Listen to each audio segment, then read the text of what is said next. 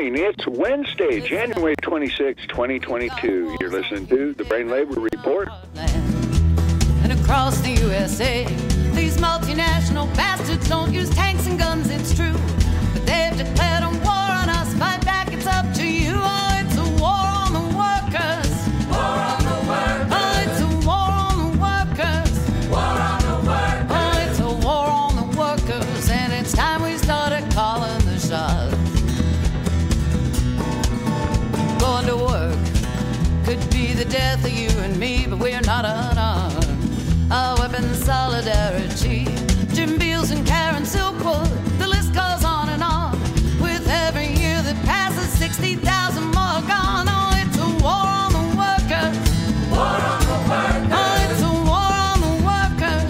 War on the workers. Oh, it's a war on the workers. And it's time we started calling the shots.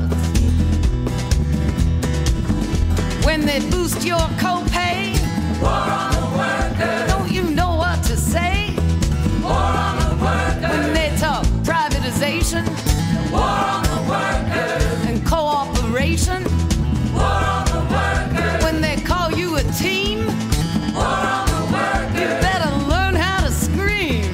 War on the workers. Oh, that's a war on the workers. War on the workers. Oh, it's a war on the workers. War on the workers. Oh, it's a war on the workers. And it's time we started calling the shots. They can lock us out, they can lock us up. We cannot give in. No more lies, no compromise. We'll battle till we win. Oh, it's a war on the workers. War on the workers. Oh, it's a war on the workers. War on the workers. Oh, it's a war on the workers. And it's time we started calling the shots. When they talk flexibility, war on the workers. Every working stiff can see. War on the workers. Now when they poison your water, war on the workers. Don't go like lambs to the slaughter. War on the workers. And when they foul up the air, war on the workers. You gotta show that you care. War on the workers. When they talk WTO, war on the workers. You best be screaming hell no. War on the workers. Oh, that's a war on the workers.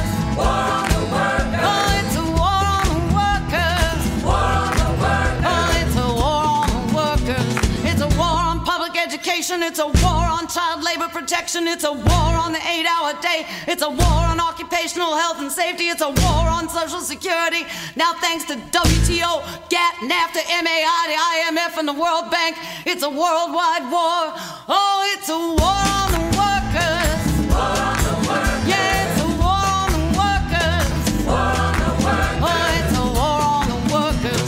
And it's time, sisters and brothers, you know it's time right now. I said it's time we started calling the shots.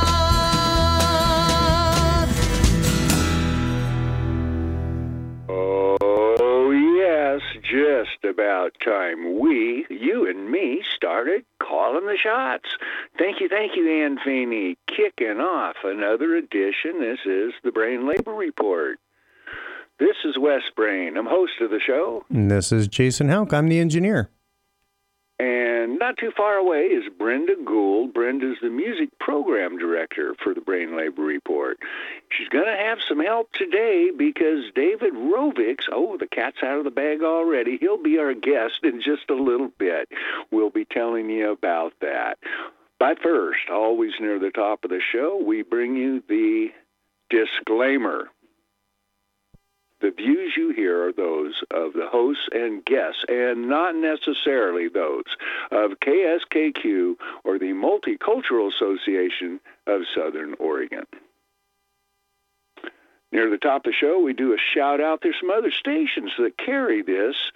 It's a live broadcast today. Later this week, this show will be heard, Thursday, 6 to 7, it's tomorrow, 6 to 7 p.m., KSHD 97.5 FM in Shady Cove, Oregon.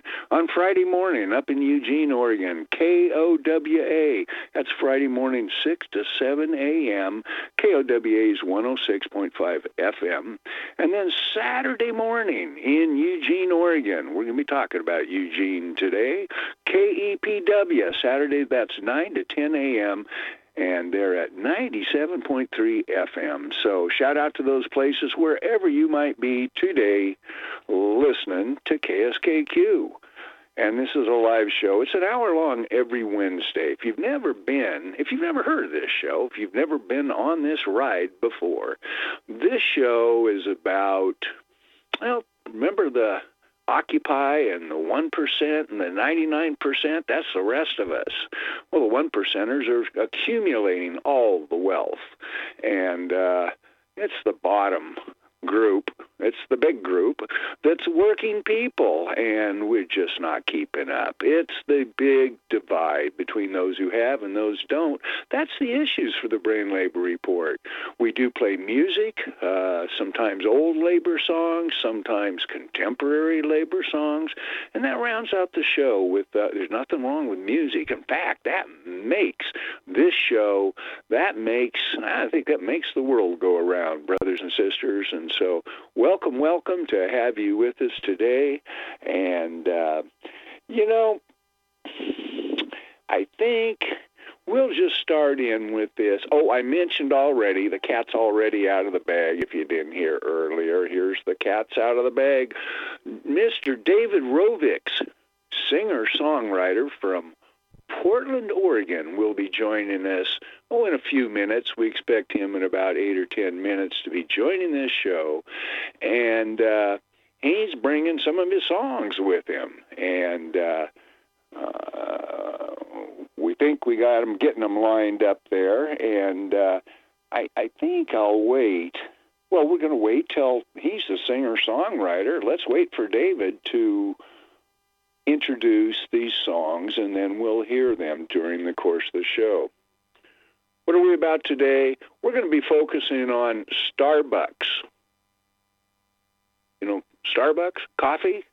We got one in Ashland here. Hell, they opened up one right across from where Bloomsbury used to be. That's another coffee place now. Starbucks. I, for years, would not go into Starbucks because I'm a labor guy, and I understand how resistant Starbucks has been for years to unions. And pretty defiant to any union attempts, but that did change, and it's changed in the last year or so. I'll be reading you some information about this as we get ready to talk about what's happening in Eugene, Oregon now. That's right. Today, for the recent short period of time, the Starbucks, I'll give you a little bit here. Early in January, right? Still January. Workers at the 29th Avenue and Willamette Street Starbucks location in Eugene, Oregon, filed a petition to form a union with the federal government's National Labor Relations Board. That's the NLRB.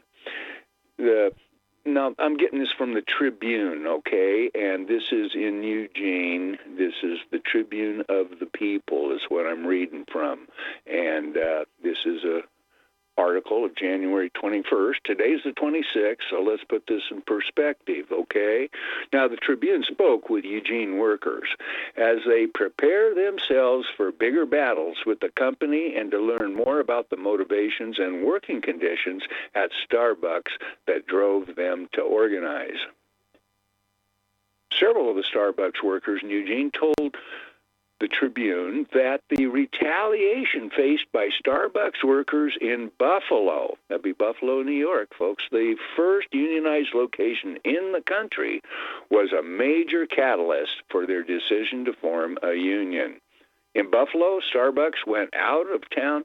They sent out-of-town managers and executives to the store in an attempt to intimidate workers during their union drive, as well as temporarily shutting down various locations, supposedly for renovations. Although the NLRB is supposed to prevent union busting, it has done little to stop Starbucks, anti-union tactics across the U.S. In reality, the NLRB, this is an opinion of the Tribune, is a bureaucratic arm of the U.S. state and functions to limit workers' struggles. While the agency may occasionally sanction employers who break the law, ultimately the NLRB operates according to the laws drawn up by the capitalist state. And I'll comment on the National Labor Relations Board, and I could even have more harsher words than that. But I'll hold off on any name calling this morning. What I want you to know is here in this United States, we have very, very weak labor laws. And then and the NLRB is to enforce these labor laws. The enforcement is not real strong. And so that adds up to, well, it's a tough time for workers who want to form unions, and when they have unions, maintaining the law in the workplace so that workers aren't retaliated against, and some of the things that do take place when workers form a union. Why do they form a union? What about you out there? Have you been a member of a union before? You know, I've read some information, some surveys, and that say that most people, if they could, would become a member of a union. We've got a very low percentage of people in the United States are members of unions. That's been brought about by a well-conceived and carried-out campaign. Goes back to, in my mind, Barry Goldwater. Any youngsters know about Barry Goldwater? This goes back decades.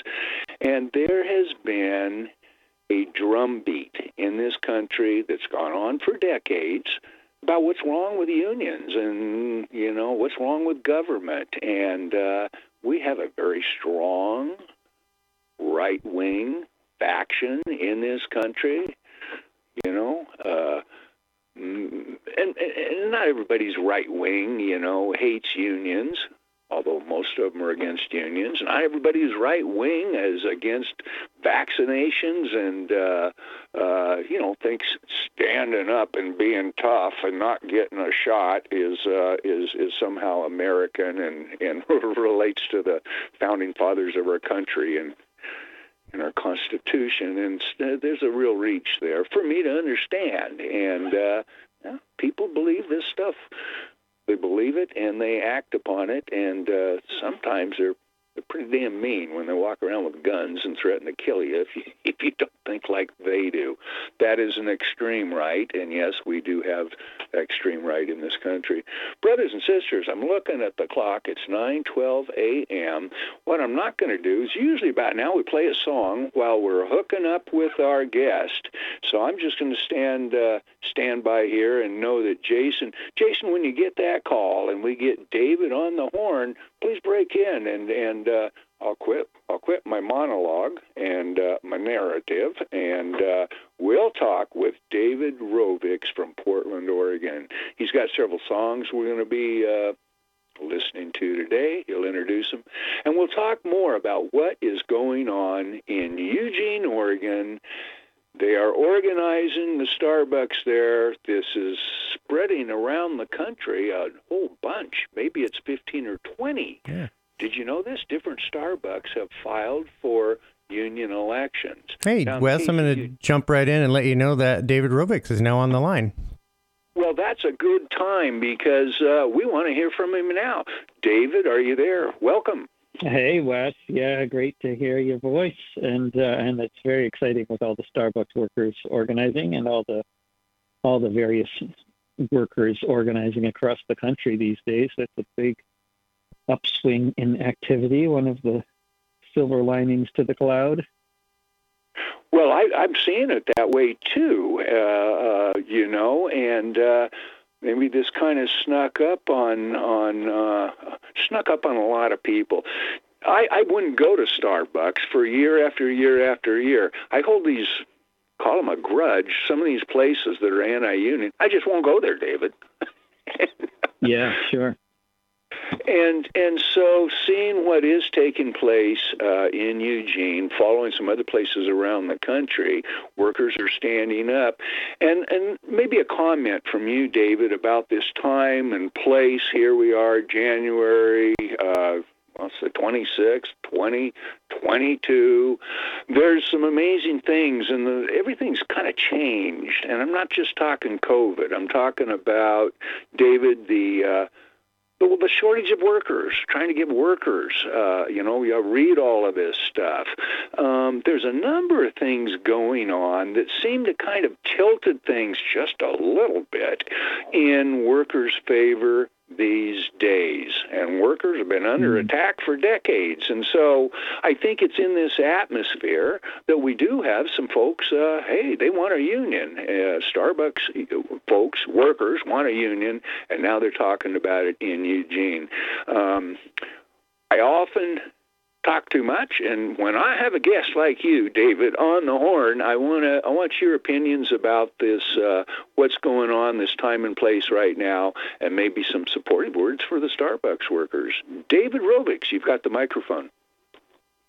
Well, yeah, I mean, they've been talking on the, they've been talking since March 2020, calling service sector workers and some of the others essential workers, but this has never been reflected in terms of how much they're paid. And I mean, they lionize the firefighters who are getting paid, depending on who we're talking about, somewhere between $1 and $15 an hour to risk their lives and get cancer out there to defend, people's homes from fires. I mean, there's just no relationship between how important the work is and how supposedly essential it is and how much the work pays. And of course, everyone knows how much money the stockholders of Starbucks and other massive corporations, Amazon, are making from this whole pandemic situation. And of course, you got, over 800,000 people who have died now, and that doesn't get talked about enough in terms of who are these people. They're not all, even if they were all folks in old folks' homes, that would be really tragic. But many of them are workers. I mean, the first person to die of COVID-19 documented in the city of Detroit that I'm aware of was a bus driver named Jason Hargrove, who I wrote a song about. But that's, just indicative of the situation. I mean, the workers are on the front lines, the workers are dying, and the workers are not getting paid for their work that's so essential. Well stated, David Rovics, frontline work. And whoever you are out there, if you might be a frontline worker, we all deal with frontline workers. If you go through the grocery store, just take an extra minute and thank them. Thank them for what they're doing. And David Rovics, let's get into some music. I know I don't know if Jason got these lined up or not. He can tell us if we didn't. But if he does, the first song we'd like to, David, it's your song, Minimum Wage Strike. Would you introduce that, and maybe we can hear it? Yeah, I wrote this song in the mid-'90s, I guess, and it's more relevant now than it was when I wrote it, because back then there were lots of people working service sector jobs in the big box stores, which dominated the economy of the 90s, and there was very little union organizing going on. I mean, the rents were a lot lower, and it's just astounding to me just how much oppression people will put up with before they actually try to fight back. And I completely understand that. I really do. I mean, here in Portland, my rent has gone up by 250% since I moved to the city, and in this situation, people generally leave, and we're staying and we're trying to fight back. But what a battle it is. I mean, when your landlord is a company that owns 100 buildings up and down the coast, it seems hopeless, and people feel hopeless about it, so they don't organize. And this has been the case with Starbucks. They have thousands and thousands of stores around the country and around the world. Taking on a corporation of that size, when you're talking about a handful of franchises where there's some organizing going on, I mean, it's really overwhelming, and it's very understandable why people were not doing it in large numbers when I wrote this song, but it's certainly, desperate times to the point where people are organizing now and winning, because people are finding out that, as I've been saying, as you've been telling people forever, the fact is when you fight, you win much of the time. When you don't fight, you don't win. But when you do fight, you often win. And that's what, Starbucks workers are finding out in union organizing efforts in different parts of the country, as well as Burgerville workers here in Portland and, lots of other places. Well, with that, if we have it queued up, could we hear that song, Minimum Wage Strike? When I awoke one morning, there was a feeling in the air. Everything was quiet, things are different everywhere. The Wobblies were back again with Joe Hill at the mic when all the minimum wage workers went on strike. There was no one pumping gasoline, no one driving from town to town, no one at the registers, all the highways were shut down. The cars were stuck in the garage, CEOs on bikes, when all the minimum wage workers went on strike.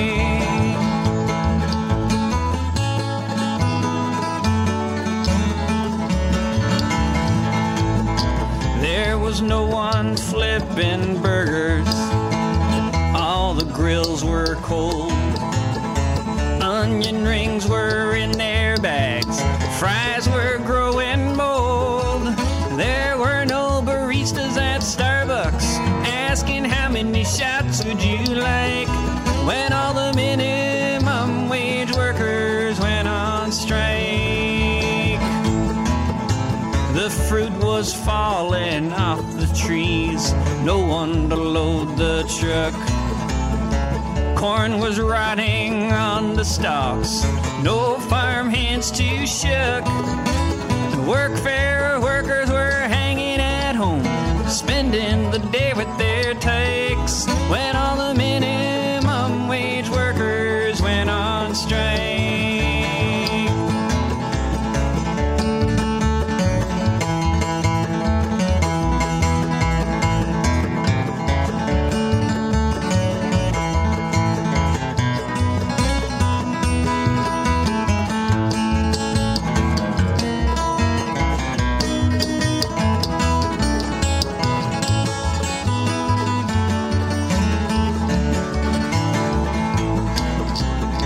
Yuppie parents were housebound, their nannies left the job.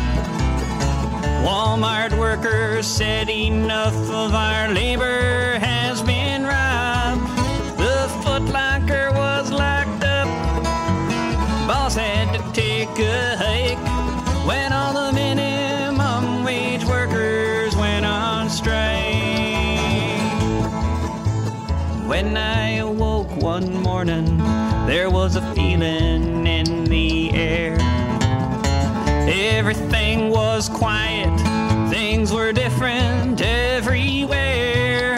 The Wobblies were back again with T-Bone at the mic, when all the minimum wage workers went on strike. When all the minimum wage workers went on strike.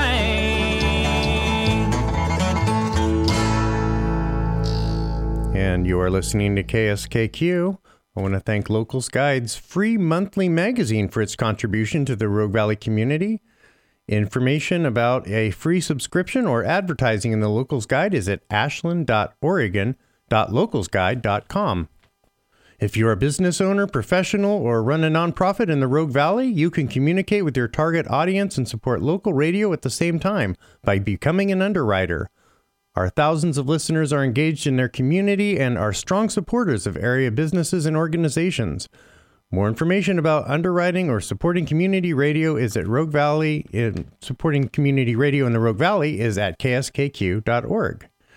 Now back to the show. And this is the Brain Labor Report, folks.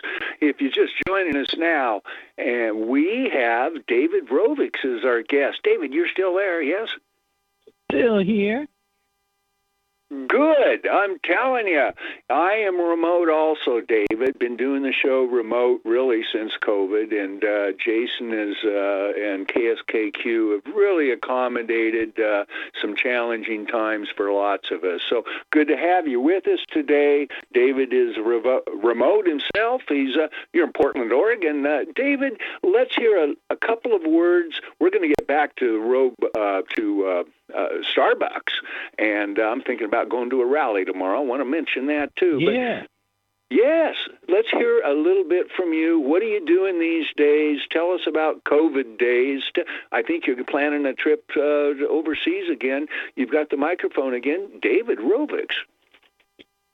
Well, yeah, I mean, I'm not sure how many of your listeners in Southern Oregon would have any interest in this, but I am going to Scandinavia in a few weeks again. I mean, there's they're opening up. I mean, right now, COVID numbers are really high and hospitals are packed, but I guess they are projecting that things will become less crazy in the next couple of weeks, barring a new variant.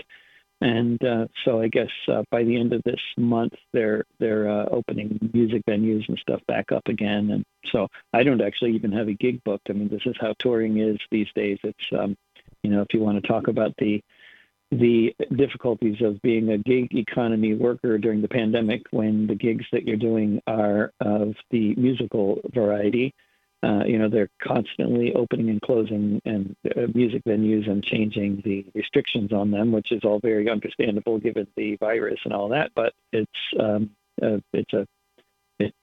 impossible situation in terms of surviving, unless you're getting, subsidized or you have some other way that you're making a living that doesn't involve, relying on gigs that you book actually happening, Sure. But, no, it's understandable. Folks I know who sing songs, many of them have another job so they can support their hobby that they really love the most, singing songs. You've got fans in Europe. You've got fans in Southern Oregon down here too, David Rovics, and we just love playing your music. We do play it regularly on the show, not just when you're on, and it's a real honor to have you with us here today. I'm going to make a quick comment about Starbucks, and then let's do Pivot, because you've sent some songs to us. When the Workers of the World Combine is going to be the next song. But let me mention Starbucks again. Brothers and sisters, I've decided I got an email from the Oregon AFL-CIO just several days ago, and as you might have heard, workers at the 29th and Willamette Starbucks in Eugene are organizing this campaign as part of a national wave of Starbucks workers standing together in unions, showing remarkable courage as they take on one of the biggest names in the service industry. As Oregon's labor movement, it's our job to stand behind them every step of the way as they fight for their union. Here's how you can help. And there's a petition that can be signed. Brothers and sisters, go to the Oregon AFL-CIO website. You'll find it there. And the other thing is attend the rally. So on Thursday, that's tomorrow, January 27th at 11 a.m., we will be holding a rally at 29th and Willamette Starbucks in Eugene to support the workers and say no to union busting in Oregon. Click here to RSVP on Facebook. David, I'm not even on Facebook, but I'm going to leave early tomorrow morning. I want to go to Eugene and support our workers. So that's the message there. And anybody else listening, if this wasn't COVID times, man, we would be piling people into cars. We've done this before and gone to Eugene and Salem and Portland for events. And, I'm going up tomorrow. And if you hear this and you can make it by, please come up to Eugene tomorrow. So that's what's going on, David. What do you think? Yeah, and speaking of, everybody should go to Eugene tomorrow, of course. And also, if you're in the Portland area, the city workers here have just voted to authorize a strike if the city of Portland does not give them a decent contract. And the city of Portland is very much on set to give them another completely inadequate contract. This city, Portland, Oregon, is the most rent-burdened city in the United States. People pay more for rent relative to what they earn than anywhere in the United States, and the situation just gets worse and worse because the state of Oregon is run by a legislative body that is in bed with the landlord class, and the evidence of that is that every year, as the housing crisis worsens in this state year after year, the legislature does nothing about it other than let it get worse. And there are things they could do about it. They could pass rent control, but rent control was banned in this state, I think, about 40 years ago. And as it was banned in 47 other states in this capitalist country we call the United States, which is not united at all. But here in Portland, the city workers are treated terribly, disrespected in terms of how badly they are paid for the work that they do. And 91%, I believe it was, of the city workers voted in the strike vote, which is, if you follow electoral politics, generally is a very high number of people to vote. And of that number, 86%, I believe, I'm going on memory, but 86% voted to strike. So there is serious disaffection among the workers here in Portland, and that is something to be looking out for, too. That's good, and we got our eyes on that also. Portland's nearly 300 miles away. You're up there near the border of Washington. We're sitting here in Ashland, Oregon, very close to the California border, and I want to say that between us and to all four corners of the strait, working class people are putting it on the line, frontline workers they are, and it's us, the working class, who made this country great and continue to.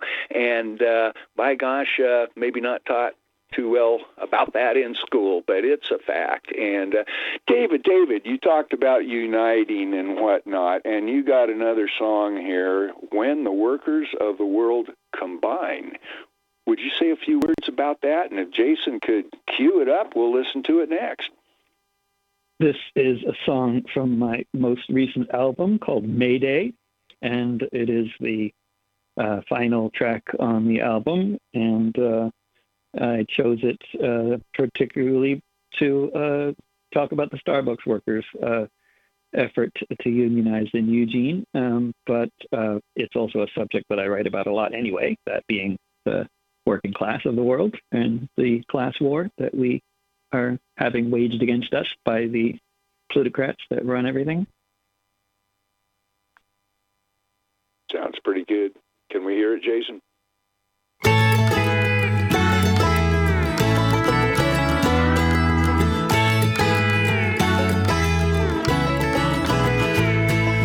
Fifth month of the year, on the 1st of May, known around the world as International Workers' Day. You'll still see people marching in every corner of the earth. St. John to Santiago, Kerala to Perth, all keeping alive the fantasy, what could happen down the line when the workers of the world combine.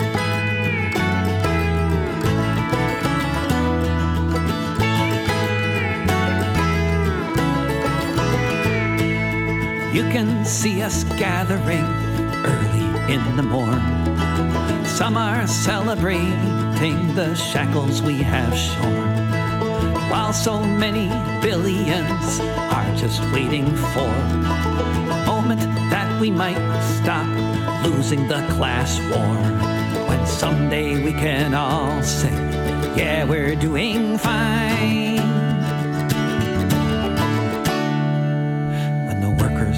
Of the world combined.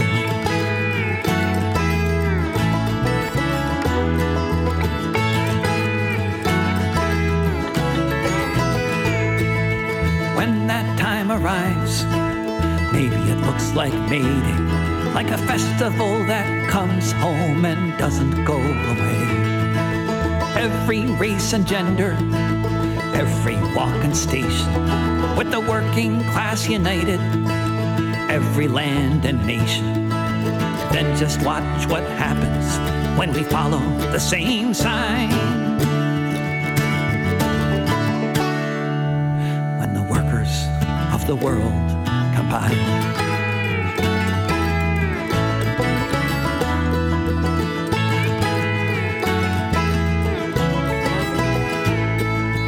Fifth month of the year, on the 1st of May, known around the world as International Workers' Day. Wow. Anybody still there? Hello? Still here. Well, good. I just, that ended so abruptly. It was like the power went out. You know, doing live radio is lots of fun. One of the things I like best about it, David, maybe a comment from you. I know you do some radio yourself. You've got a podcast you do. What I like about live is it's just like life, and things do not always go according to plan. And if you can relate to that in doing radio and performance live on a stage, I mean, sometimes a string breaks, sometimes maybe the power goes out, and it's life. I don't know where that came from, but any comments on the world of live performance? And it's an awful lot like life. It's not perfect. What do you think, David? Yeah, that's for sure. There's nothing like it. And I mean, you know, what I think we've been all, you know, what so many people have been discovering in case they didn't realize it before is they really like the phenomenon of being live in real time with other people. I mean, which preferably in the physical world even, you know, but even if it's an online event or over the phone or whatever on radio, there's something about the phenomenon being live that is just a whole lot more real for people, which is sort of an obvious thing to say, I think, but apparently needed to be said because there's a lot of people who didn't seem to realize just how much they needed the company of other people in real time in the real world, you know. That's right. So well said. And we've been doing things like getting outside. When COVID came on, they didn't know what the hell to do. And hell, they locked down parks and forests and everything, which was the craziest thing in the world to do. We've been out snowshoeing and getting out there and seeing smiling faces up near where did we go the other day, hon? Oh, up Mount Ashland, up by Mount Ashland. And everybody had a smile on their face. Everybody, I told Brenda, I says, this is normal. I mean, listen, we're 6 feet away from everybody. We don't have our masks on. The wind's blowing a bit, and the sun is beautiful. There's no COVID. It just seemed that way, and it was a wonderful time. Folks, we're on the horn today with David Rovics. He is our guest on the Brain Labor Report. We're talking about several things, but the Willamette, 29th and Willamette Street, that's the Starbucks up in Eugene, Oregon. They are struggling. They are moving to have a vote. It hasn't been decided when the vote's going to come up with the National Labor Relations Board. They want a union, and they're having a rally tomorrow at 11 a.m., January 27th. I'm thinking about getting up and driving up there to support fellow workers at Starbucks in Eugene, Oregon. We're talking about that, and David, we're talking about your music, and I know you sent another song here. And before we get into it, anything else that's on your mind this morning? A good word for Starbucks, you've already said, and then would you introduce this song, "Living on the Streets of L.A.," written and performed by David Rovics? You've got the microphone again, David. Yeah, this this song, as is repeated in the refrain frequently, is from 2019. And at the end of 2019, there was a report that came out that said that just about 1,000 people had died that year from the conditions of life on the streets of Los Angeles, basically from, living homeless, living rough, whatever, with no houses. And here in Portland, in recent years, the number each year has been over 100 people, which is, in terms of the population of Portland, is vastly disproportionately higher than Los Angeles. And so, yeah, we're having it's just unspeakable. Really, when people from the United Nations Refugee Agency came to Los Angeles a few years ago, they were horrified, and they said this is worse than your typical refugee camp in the world, and it is not hyperbole, as Biden loves to say. This is not hyperbole. This is real. They really meant it. This is worse than refugee camps, and I want people to get their heads around that. This is worse than refugee camps in those countries that you see on TV where people are living in tents and in war-torn areas or neighboring countries thereof. They said it's worse here in the richest country in the world. Well, we understand here in Southern Oregon, we had a death here not too long ago. Jason, who's on the horn with us, he's very much involved. He and Vanessa with sheltering folks who are homeless and trying to provide some meals too. And it's sometimes hard to really digest all that because we have such tremendous wealth in this country. I'll never have one of them new fancy electric cars I see people driving, and that's a move in the right direction. Let's not get wrong there. But my God, Ashland ain't too far behind Portland in terms of what it costs to live here. Oh my gosh, it's awful. It's just brutal, and I hope we're retired and, fixed income and, doing what all working people do and retired working people do. We count our pennies, we do the best we can, and we want to live here. And so we do from one edge of the Oregon to the other, and really of all four corners. Working class people are facing real tough times, and many of them live in their cars or on the streets. Yeah. It's tough. 1,000. You can't even. It used to be you could leave Oregon and go to some place like Idaho, where living was cheap, where it's not on the coast, and it used to be a lot of people did not want to live in Idaho for whatever reason. I don't know. It's a gorgeous place, but that sure has changed. Now Boise is extremely expensive. Everywhere you can't hardly go anywhere. I guess you can still live fairly cheaply in Detroit if you want to go that far east, but it's really it's just awful. People are just struggling so much. It's a country of landlords and peasants. Really, it's what kind of life is this?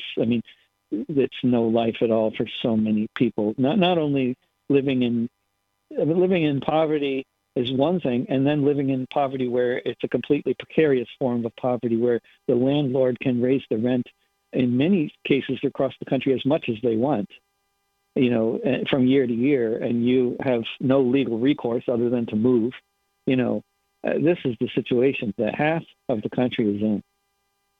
It's absolutely, and then the, in the news they'll talk about, like in riots that happen historically, they'll talk about, look, they're burning down their own neighborhood. Nobody ever burns down their own neighborhood. The people who say that are the ones who own the neighborhood. That's why they don't understand whose neighborhood it is. If the landlords own the neighborhood, it's not your land. It's not your neighborhood. If the landlords own your neighborhood, also, you have no interest. You have absolutely no negative vested interest in anything good happening. It is in your best interest for there to be a high crime rate, for all the fancy cars to get broken into regularly, for the schools to suck, for the parks to be full of syringes. This is in our best interest as the working class in this country. David Rovics, I've got a theme I've kind of had recently, and I'd like to bounce this off you and see what you think. One of the things that drives our economy is now marijuana, the harvesting, the growing and harvesting of marijuana, and I wanted to bring that up because it's an unbelievable place in Southern Oregon. I know last summer you couldn't drive anywhere in the county and not smell the pot. And I'm smoking. I smoke it myself. I'm not against the smell of it or anything else, but I wanted to talk about what's happened here. And in these very tough times, there are a lot of people making big bucks growing marijuana. And like it often happens, it's not fairly distributed. You've probably heard the stories. We make national news about this now, about cartels that come into Southern Oregon, lease or buy land, and then put up these greenhouses, these hoop greenhouses. They're literally everywhere, and it's amazing. Now, what's happened is, and I knew it was going to happen years and years ago, decades ago. One of the things that when marijuana was illegal, brothers and sisters, one of the things that helped the working class people in Southern Oregon was to grow the best pot in the world around here in Northern California was that black market industry. And what's happened recently is the big timers, Wall Street. You can invest in marijuana growing via Wall Street now. So these big timers have come in, and they're sucking the money out of our economy by leaving. This is you see this again and again in different ways, but here is the way that I think there's a positive side of this. And so I'd like your comments on this idea. So this is a workforce that is not unionized at all, and I dream about this at night. We're working on a local IWW branch. We've met a couple times and talking about organizing down here. I would love to organize in the marijuana industry. I would love to see it so the people who are doing the work, the farm workers down here, would get their fair share, become unionized. And I would love to see the locals control the market, and maybe by unionizing we could help make this happen and kick these big timers out of here. They're damn criminals, and the Wall Street folks who are growing pot and taking the money out of here in the pot too. They'll pay workers with pot, which is illegal for them to sell to get some money out of it. They do so many things that you've probably heard about these. So listen, I took a real pivot on that. And David Rovics, any thoughts on the marijuana industry and the exploitation of working people? It just continues. What do you think? Yeah.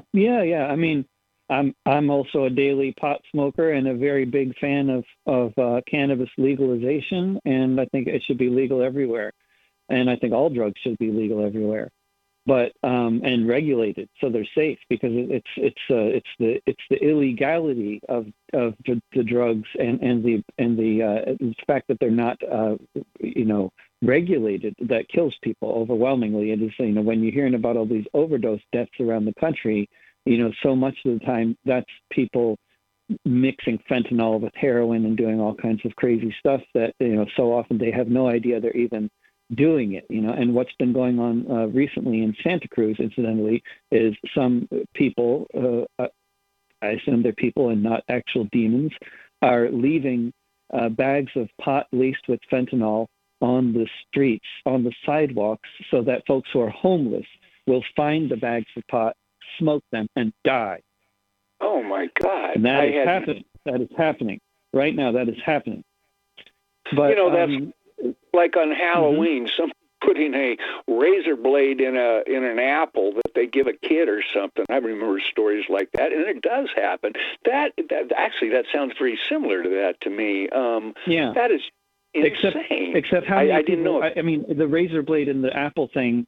Maybe. I don't doubt that at some point that must have happened somewhere. But as far as I know, that was always just a sort of urban mythology. And most people don't actually want to injure small children who are going out trick or treating. But there is a certain subset of society, that grows up with the kind of propaganda we hear all the time about the unhoused population, who actually, view people living on the streets as less than human and are fully prepared to kill them for existing. But to get my head around.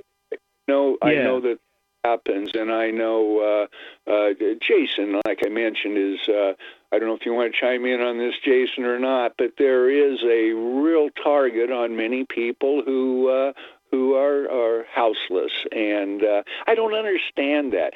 Jason, if you're there, do you got any ideas what this is all about? I know you and Vanessa work on it so much. I guess the thing we run into, especially when helping the homeless, is that every person that's homeless, everyone carrying a bag, everyone that's out there on the street is burdened by the bad behavior of everyone that came before them. So it makes it really easy for folks to classify all homeless in one easy swoop. That, I think, is the greatest burden, is that you have to carry the burden of all that bad behavior that came before you, and if you're innocent, you're considered guilty. I think that's probably the biggest burden that folks carry there. Wow. Yeah. It's a form of systemic discrimination, basically. Right. Well, anybody listening to this is a burden just to hear it. And I want to suggest that, we got to come up with some positive stuff. So every single one person listening to this show right now, even though we live in a world that sometimes feels like there's no power and, it's pretty damn heavy, and how can I do anything? Every single person listening to this right now does have some power to do things and walk out and take a walk. You can take a walk, get your daily exercise in. By God, I'm doing that. I got heart disease. Nobody can stop me from it. I'm going to do it. But in the terms of the houseless, homeless folks and the problems they're facing, every single one of us could look in the mirror and examine ourselves and come up with something we could do. It could be small, but I'm suggesting do it. We do have power, and take some time to talk to somebody. Take some time to develop a relationship with somebody. There's no other way to go forward and make things better than to start with that right there. And it doesn't take that much. You know what?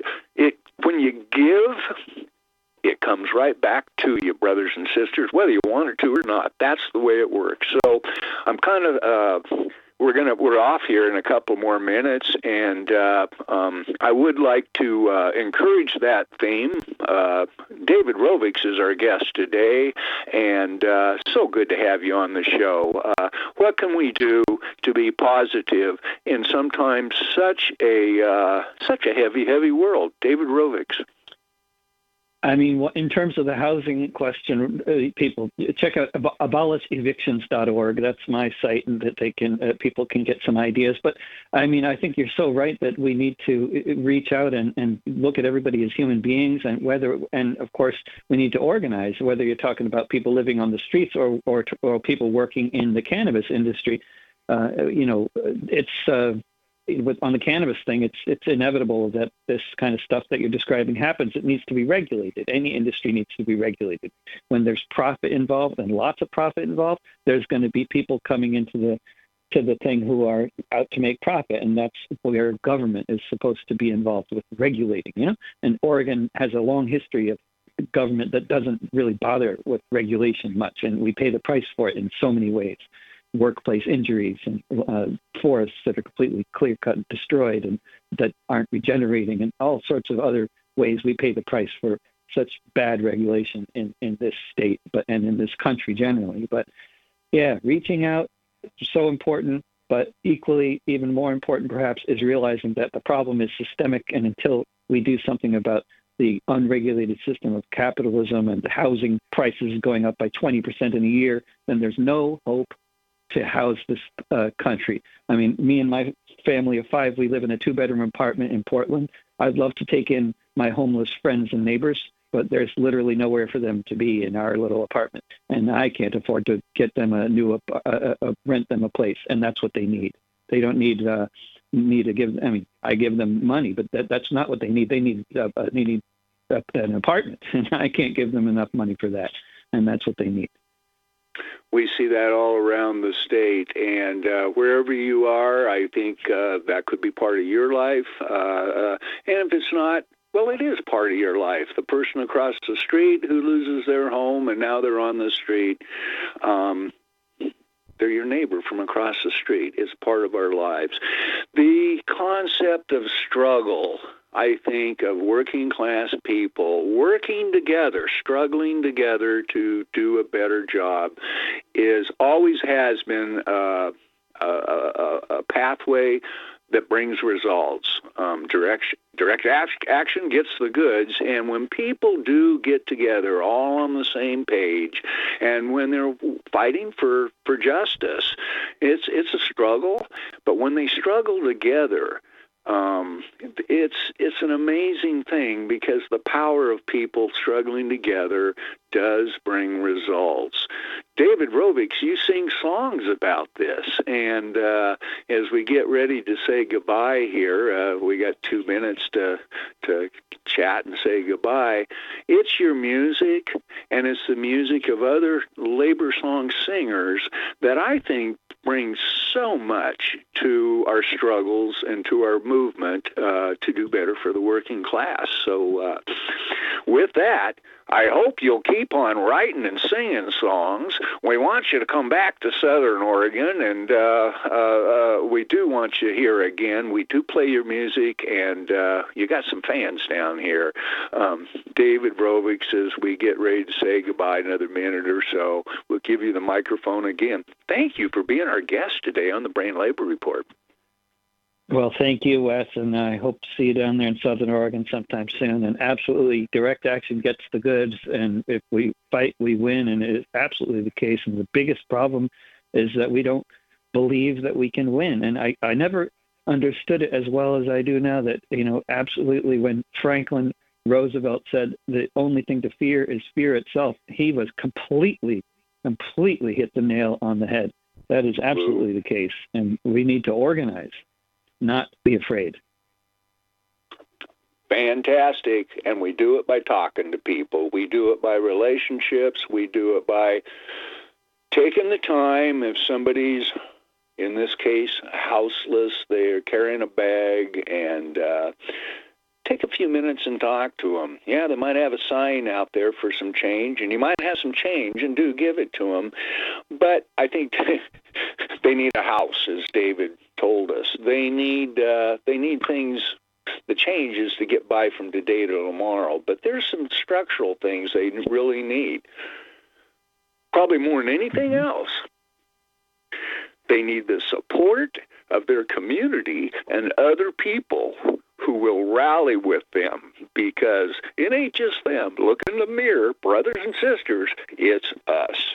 And, okay, well, this has been a heavier show than really I wanted it to be. We do have to say goodbye. It's 9:58 now. The Brain Labor Report will be back again next Wednesday, every Wednesday on KSKQ, your favorite community radio station. If you're still with us, David Rovics, again, thank you for being our guest today. Goodbye now. Bye-bye. It's 2019. Looking around at the tents and trash and excrement scattered on the ground. So many mansions overlooking the sea. Stretch limos, Rolls Royces, and movie stars all over Los Angeles County. It's 2019. And one thing I know, is most people wish we could rewind to a couple of decades ago. Before the rents tripled, folk began to move out